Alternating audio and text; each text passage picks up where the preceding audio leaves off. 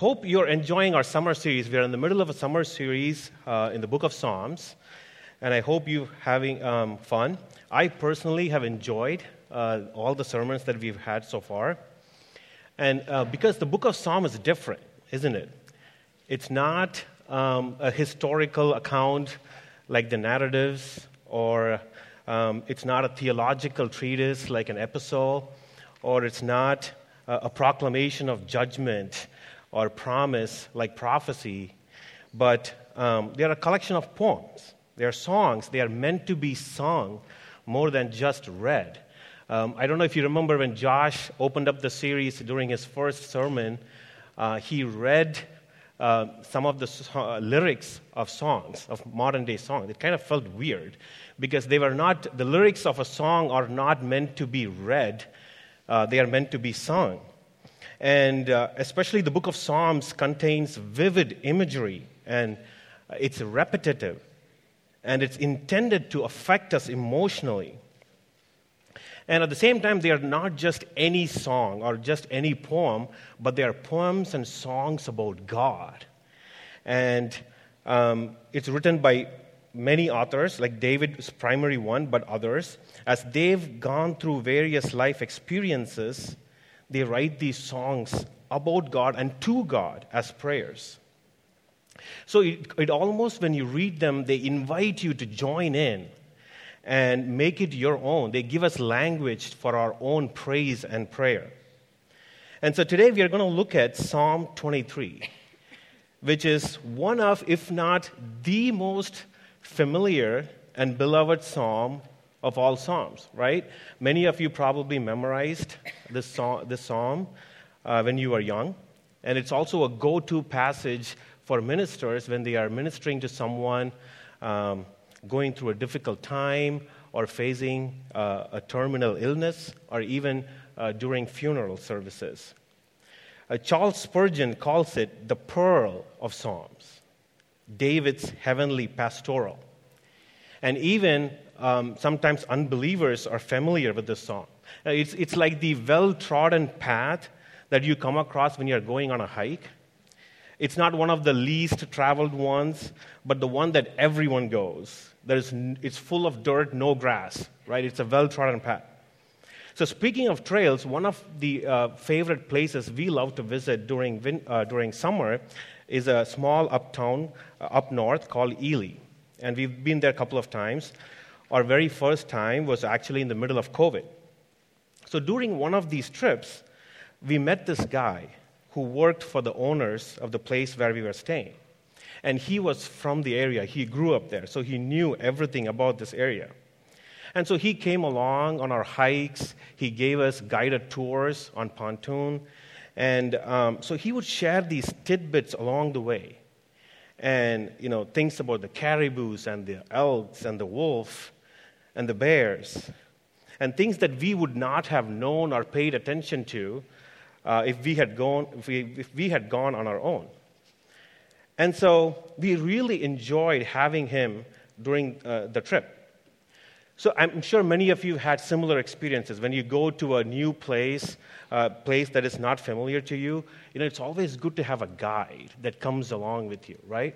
It's good to have someone who can tell you the places not to go to, or the places that you should go to, or the food that you should try, and things like that. And so in today's psalm, Psalm 23, David is talking about someone who is with him.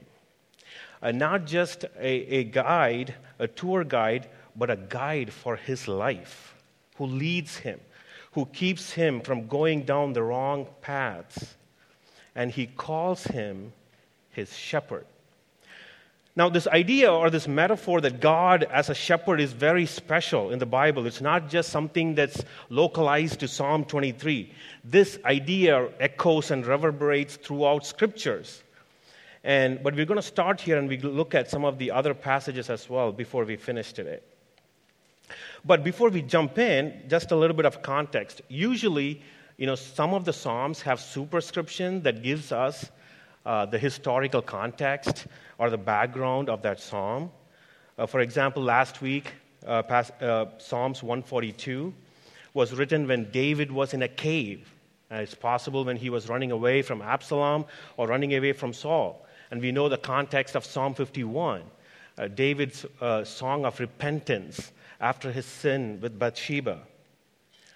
But unfortunately, Psalm 23 just says one thing as a superscription, a Psalm of David. So there's not a lot of context when David wrote this psalm. Did he write this when he was actually a shepherd, or did he write it towards the end of his life as he was looking back over his life? But we do know that David himself was a shepherd when he was young in his father's house. And God called him later to lead the nation of Israel as their king. And this is what Psalm 78, verse 70 through 72 says. He, God, chose David, his servant, and took him from the sheepfolds. From following the nursing Eves, he brought him to shepherd Jacob, his people, Israel, his inheritance. With upright heart, he shepherded them and guided them with his skillful hand. So David was intimately familiar about what it means to be a shepherd and what all the shepherd does for his sheep, because he was one. And he was also familiar with the tendencies and the behavior and the nature of sheep. So having this deep and intimate knowledge from his own life, he pens this beautiful poem, Psalm 23. Let's read the psalm together. The Lord is my shepherd, I shall not want. He makes me lie down in green pastures. He leads me beside still waters. He restores my soul. He leads me in paths of righteousness for his name's sake. Even though I walk through the valley of the shadow of death, I will fear no evil, for you are with me. Your rod and your staff, they comfort me. You prepare a table before me in the presence of my enemies. You anoint my head with oil. My cup overflows. Surely goodness and mercy shall follow me all the days of my life, and I shall dwell in the house of the Lord forever. Let's pray. Dear Heavenly Father, we thank you, God. We thank you for your word. We thank you for the book of Psalms, and especially Psalm 23. Father, there is so much richness in this psalm. And even as we meditate on this for the next few minutes, would you reveal your heart, the shepherd's heart, towards us? Father, we pray that you would draw us close to you and help us to be reminded, like the song that we sang, that we are not our own. We are yours. We are your people, the sheep of your pasture. In Jesus' name we pray. Amen. Amen. So the book of Psalms, we come across many words used to describe God. For example, you've heard these phrases: the Lord is my refuge, my portion, my fortress, my rock, my salvation, my light, my shield, my strength, my stronghold. These are some amazing word pictures, aren't they? They communicate powerfully how the author of the psalm experienced God in his own life, or in other words, and other times they're expressing their hope and trust in God. So the book of Psalms and these descriptions invite us to articulate our own description of God. So if I ask you this question, if the psalmist addressed God and used these words to describe him, what would be one word that you would use to describe God? How would you fill this sentence or finish this sentence? The Lord is my blank. Think about that for a moment. And as you think about this, let's hear what David has to say in Psalm 23. In verse 1, he says, "The Lord is my shepherd." So who is this Lord that David is referring to? It's not just a general word about God. It is Yahweh. The word Lord is Yahweh in Hebrew. It is the name that God gave to the Israelites through Moses, the great I am. God revealed this name first to Moses in the burning bush when he was in the wilderness. And then later, when God entered into a covenant with his people Israel on Mount Sinai, he entered into a covenantal relationship using this name, the Lord, Yahweh. So this was a very special name. It's not just a general word that talks about God. It's the covenantal God of Israel. So let's look at what did David know about this Yahweh to call him as his shepherd. You know, David being a Jewish boy, he probably learned about Yahweh from Torah, the laws of God given to Moses, which is recorded in the first 5 books of the Bible. So let's read David's Bible and look at a couple of passages so we can better understand who he's talking about when he says, Yahweh is my shepherd. So first, listen to the words of Moses to the people of Israel in Deuteronomy 10, verse 14. It says this, "Behold, to the Lord your God belong heaven and the heaven of heavens, the earth with all that is in it." So here in this passage, we see that the Lord, or Yahweh, owns the heavens and the earth and all that is in them. They belong to him. And David was also familiar with the plagues of Egypt that God sent as judgment and the story of the Exodus of Israel. Now let's look at the words of Moses to King Pharaoh in Exodus 9, verse 29. Moses said to him, Pharaoh, "As soon as I have gone out of the city, I will stretch out my hands to the Lord, Yahweh. The thunder will cease and there will be no more hail, so that you may know that the earth is the Lord's." So here we see that the intended purpose of this plague, or hail and thunder in this case, was not just to perform a miracle for miracle's sake, right? God is trying to prove through Moses to Pharaoh that the earth belonged to the Lord. That's why the purpose statement, so that you may know that the earth is the Lord's. So Yahweh is demonstrating his ownership, his kingship and rule over all, and to show to Pharaoh that he was greater than all of the Egyptian gods. He is the real God. Amen? Now, why does Yahweh claim authority over all these things? Why does this earth and heaven and all these things belong to him? Because he created them. And let's look at now a couple of passages in the book of Psalms. In Psalm 33, David says this, "By the word of the Lord the heavens were made, and by the breath of his mouth all their hosts." And some version says, the starry hosts.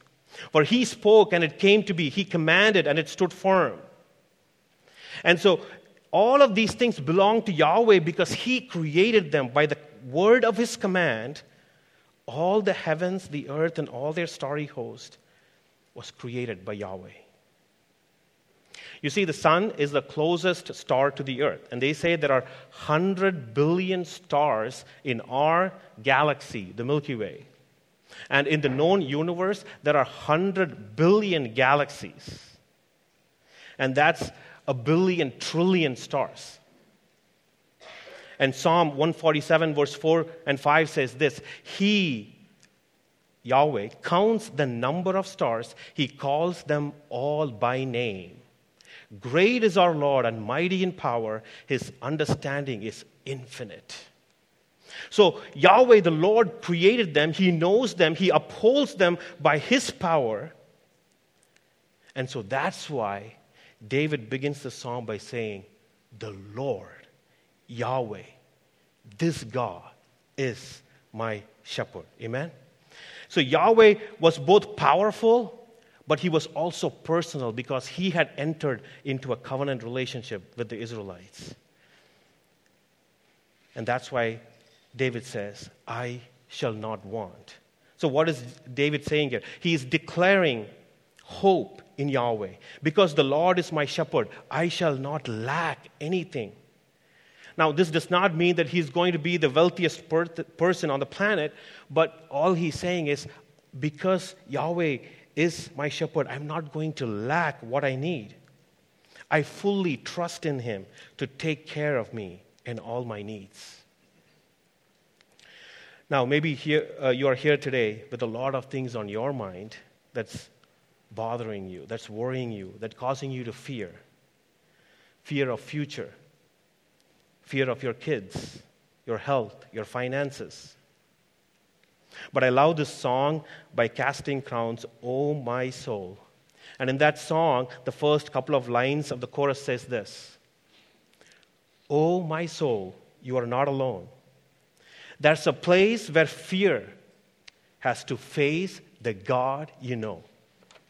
Isn't that amazing? Like, that's what songs can do, this powerful imagery, right, that cannot be articulated otherwise. Imagine the worry or the fear that you are facing, if it can take a form and faces Yahweh.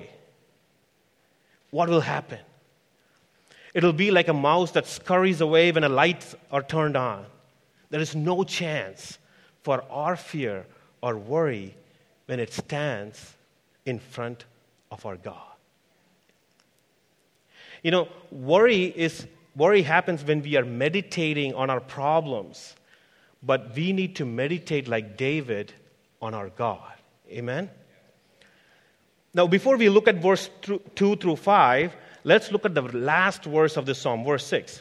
You will notice that the last verse of the psalm also ends with a couple of "I shalls." So the psalm starts with verse 1, where David says, "I shall not want." And verse 6 has two "I shall" statements.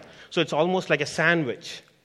Verse 1 and verse 6 is the bread, and verse 2 through 5 is the meat. So it's one of the patterns you see in Hebrew poetry. So David is saying, because the Lord is my shepherd, I shall not want, in verse 1. And then when in verse 6 he says, "Surely goodness and mercy shall follow me all the days of my life, and I shall dwell in the house of the Lord forever." So again, these are declarations of hope and trust in Yahweh. But David is not saying that because the Lord is my shepherd, good things will follow me, but rather he's saying the goodness of the Lord and his mercy will follow me. You see, it's God's goodness, not what David thinks is good for his own life. It is what is good and pleasing in God's eyes that will follow David all the days of his life. In the book of Genesis, when God had made everything, he looked and said, "It is good." So it's that idea of what is good in God's eyes for our lives. And his goodness will follow him. The second thing he says is Yahweh's mercy. So what does this mean? This word mercy that David uses here is the Hebrew word hesed. That is translated using other words like steadfast love, loving kindness. I encourage you to watch this Bible Project video on hesed, and they call it loyal love. So if you Google Bible Project loyal love, you'll find this video. This word is not very easy to translate because it has a combination of ideas. It has this idea of love. It has this idea of generosity. It has this idea of enduring commitment. So the way I like to think about this word is the willingness of God to patiently endure in a relationship. If you think about any relationship, sooner or later, things will go wrong, right? There will be disagreements, there will be hurts, there will be unfaithfulness. But the loyal love of God does not give up easily. You and I might give up on a relationship, but God's mercy keeps him committed in his relationship with his people, even though they constantly sin against him. Now, just think about this for a moment. Until we die, every single day of our lives, we will do things that hurt God. We will disappoint him. So now imagine the magnitude of His graciousness and His loving kindness to be patient with us, to forgive us and stay committed to us. And that's why it's so hard to use one word. And so we have to come up with all these different words to communicate this idea of steadfast love, the loyal love, mercy of God, loving kindness, His enduring commitment, His enduring love, and on and on. And I don't think even with all these words, we can quite get the depth and the enduring aspect of God's love towards His people. So David is saying, because the Lord is my shepherd, He will not want, and His goodness and mercy will follow me. And it is His enduring love of God is going to keep him past the days of his life. So he finishes verse 6 by saying, the second part says, I shall dwell in the house of the Lord forever. So once the days of his life on this earth is over, David has this hope that he will dwell in the house of the Lord forever. He's using the imagery of God's temple, God's house. But the temple and tabernacle on this earth was just a temporary one. But it was also a shadow of something eternal in heaven. And that's why Moses was commanded to build the tabernacle exactly according to the pattern that he saw from God. There is an eternal house. And David declares, when my days of my life on this earth is over, the goodness and mercy of God will lead me to dwell in the house of the Lord forever. I will be with God in a place of eternal joy. And so these are the two things that sandwiches the rest of the song. So now we go to the meat of the sandwich, verse 2 through 5. So in these 4 verses, David is talking about 3 blessings. He's talking about God's provision, he's talking about God's presence, and God's preparation. So first, God's provision. Let's look at verse 2 and 3. He makes me lie down in green pastures. He leads me beside still waters. He restores my soul. Now you can almost feel the emphasis in these 2 verses on the word he. He makes me lie down. He leads me beside still water. He restores my soul. So the emphasis in these 2 verses is on Yahweh. And David, being a shepherd, he probably knew that sheep usually don't lie down when they see green pastures. Especially if they're hungry, they're going to keep eating to satisfy their hunger. So the fact that David says, he makes me lie down, so what he's trying to communicate is that not just Yahweh, his shepherd, feeds him, but he feeds him to the full. He's content. He's happy. He's resting. And the Lord leads him beside still water. You know, when I read this verse, it reminded me of still water, Minnesota. I wonder if it came from this. The water is still. There is no turbulence. It's perfect for sheep to drink without any fear or being troubled. And by making them lie down in green pastures and leading beside still water, the Lord is refreshing the soul of David. He feels refreshed, restores my soul. He is content and full of joy and peace. And in verse 4, talks about God's presence. He leads me in paths of righteousness for His name's sake. Even though I walk through the valley of the shadow of death, I will fear no evil, for you are with me. Your rod and your staff, they comfort me. You know, David is expressing his confidence in Yahweh to lead him in right kinds of paths of righteousness, and not in paths of wickedness for His name's sake. Again, the emphasis is He leads me. You know, sheep usually tend to go astray, just like the song that we sang. We are prone to wander. And that's why shepherds have sheepdogs, to keep the sheep from straying. But here we see the confidence that David has. It's not in himself, but his confidence is in Yahweh. He will lead me in paths of righteousness. So saints, we also don't have the ability on our own to stay true to God. on the right path. We prone to wander as well. And we need the help of our Savior, the Good Shepherd, to lead us in paths of righteousness for His name's sake. That's why J.I. Packer says in his book, Knowing God, he says, your faith will not fail while God sustains it.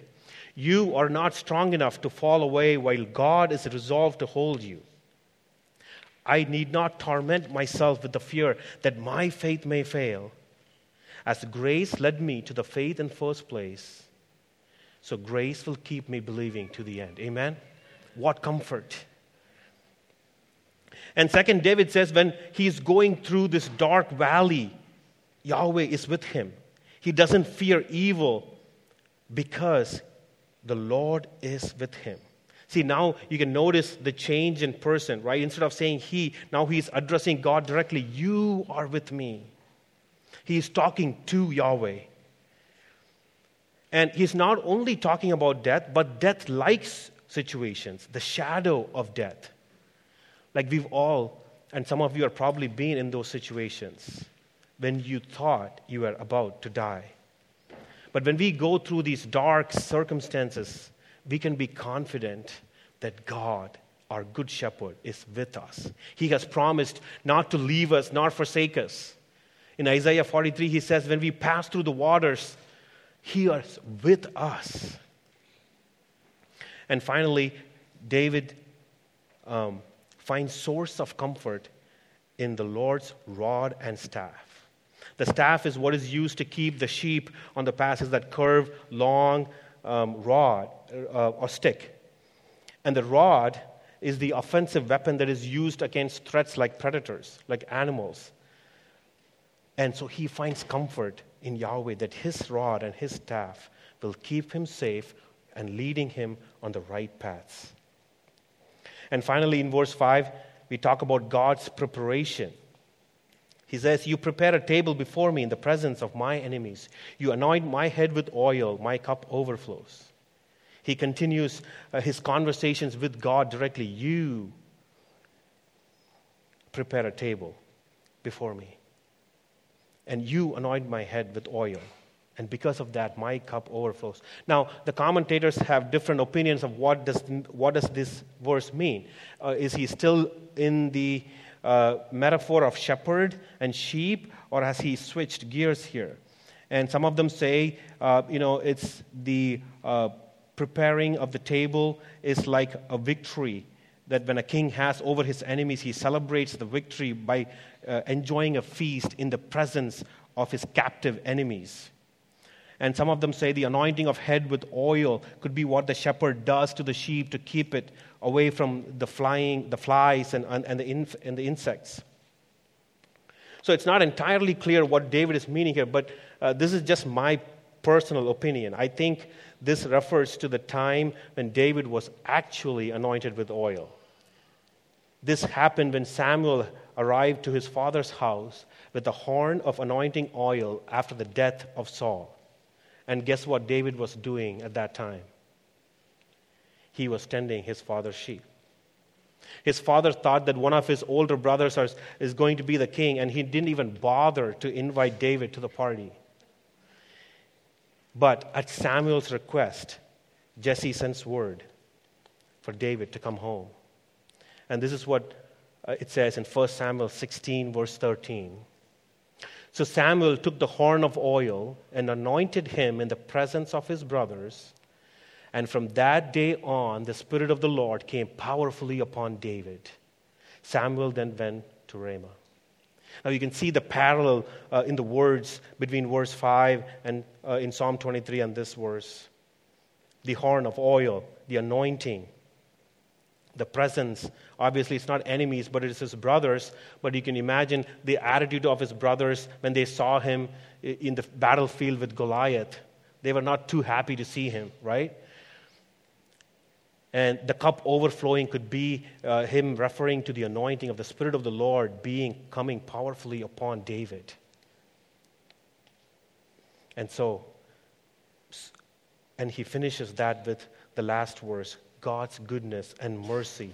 Because of what Yahweh does to David, his goodness and his mercy will follow him, and he will be with the Lord God forever.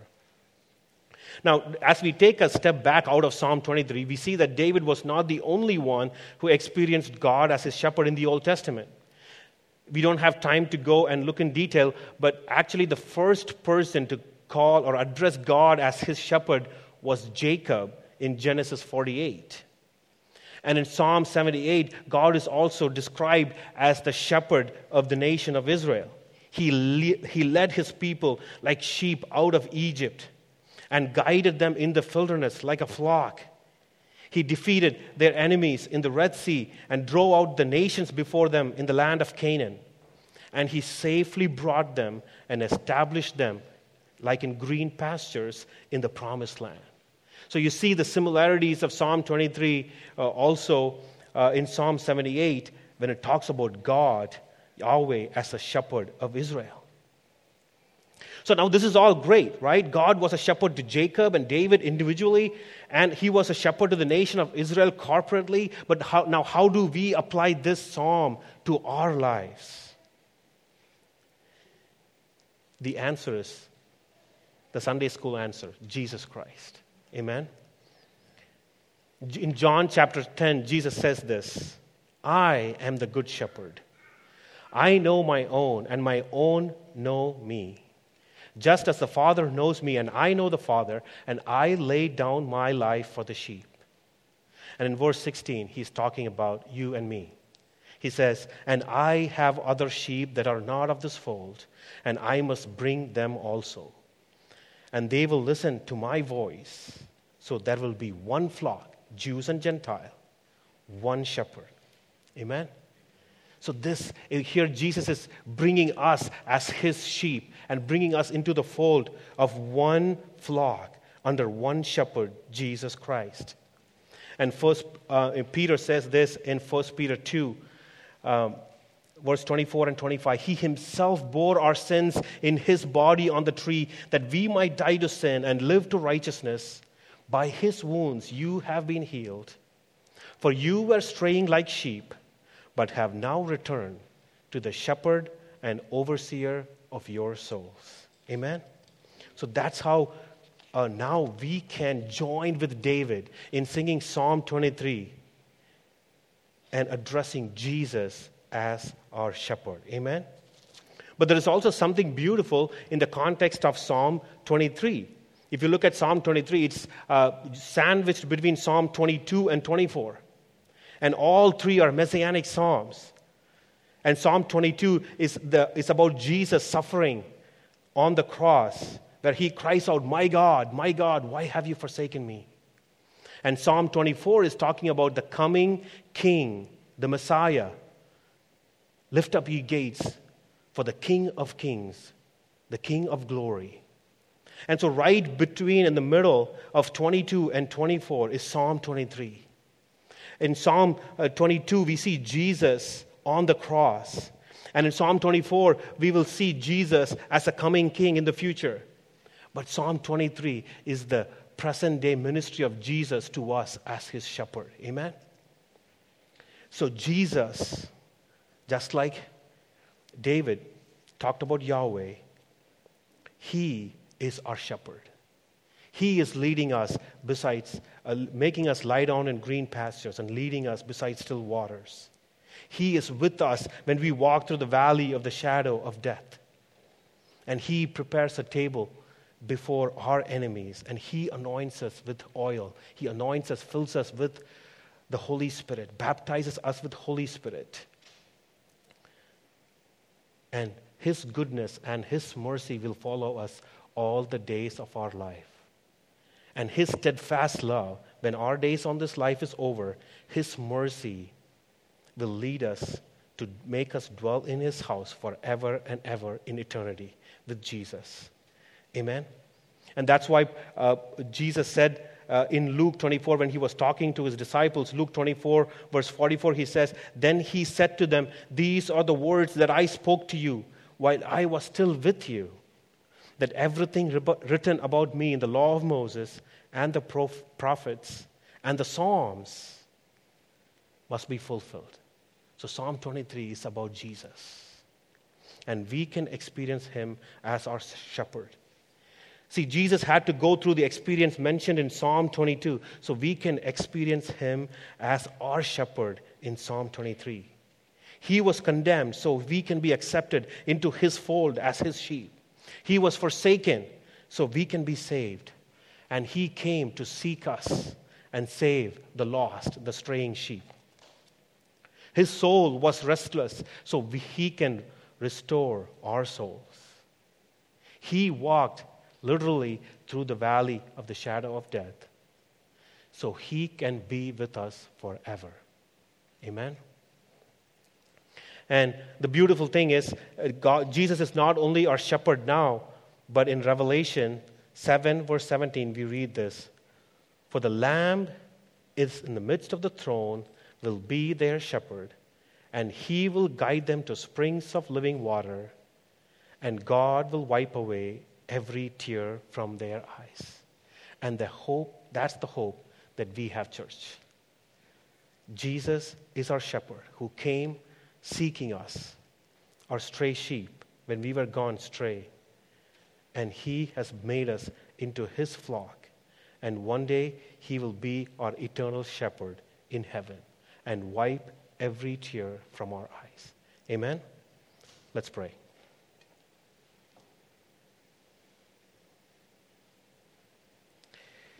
Jesus, we thank you, God.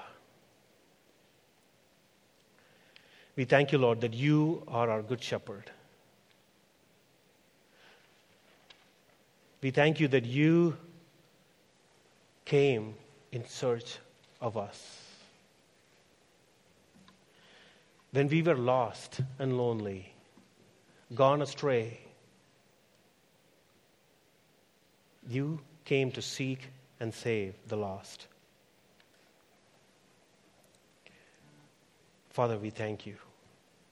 Thank you for reminding us of your heart towards us. Help us to be reminded that no matter what happens in our lives on this earth, that you will never leave us or forsake us. You are always there with us. Even though we might not see with our physical eyes, we can trust you and your promise in your word that even though we walk through the valley of the shadow of death, you are with us and we don't have to fear any evil.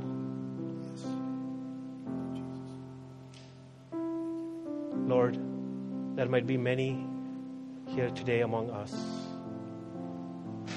who needed this reminder that you are our good shepherd. Lord, I pray that your peace and your comfort would flood our hearts this morning through the power of your Holy Spirit. And may we be filled with the hope that your goodness and mercy shall follow us, shall pursue us, and never give up until we see you face to face in eternity.